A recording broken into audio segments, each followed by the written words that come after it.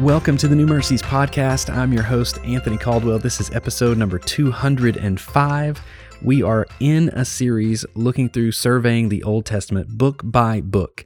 Today, we are in the book of Ruth. Yesterday we talked about the book of Judges, and Judges just seemed to be a very difficult contrast from the book of Joshua. You had victory in Joshua, you've got disobedience in the book of Judges. Ruth actually happens the same season as the book of Judges. So timeline-wise, it's not that Ruth was a story after all of the Judges were done.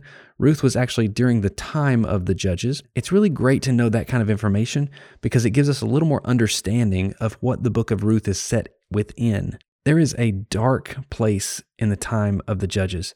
In fact, when the story of Ruth happened, it was a very difficult place. There was a lot of apostasy within the culture. What that means is there was a lot of people that were against the truth of God and the laws of God and the righteousness of God. They were against it. They were teaching against it.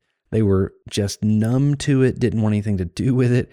And then you've got this book of Ruth right here in the middle of this time of apostasy, this time of struggle, this time of darkness. And it's this beautiful story, maybe one of the most beautiful in all of the scripture. I would encourage you to read the book of Ruth. We'll probably do a whole series on the book of Ruth. It is so good. It's this wonderful picture, this breath of fresh air with this cultural darkness going on. In the book of Ruth, first, it starts out with Naomi and Ruth, this great story of a mother-in-law and a daughter-in-law, and how God worked through them and how God worked on their hearts and worked on Ruth's heart by Naomi's experience and her testimony. Then we see the person of Boaz coming in as her redeemer.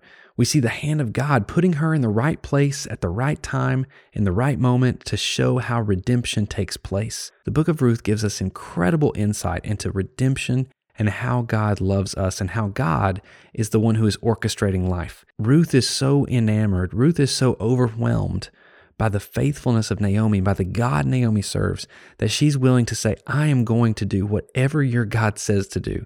He just seems to be so good. And then he rescues Ruth in a very unlikely fashion. It's the book of fresh air that we needed after seeing how Israel continued to fail the Lord and disobey the Lord. God brings us a story of redemption through Ruth that will bring your heart joy.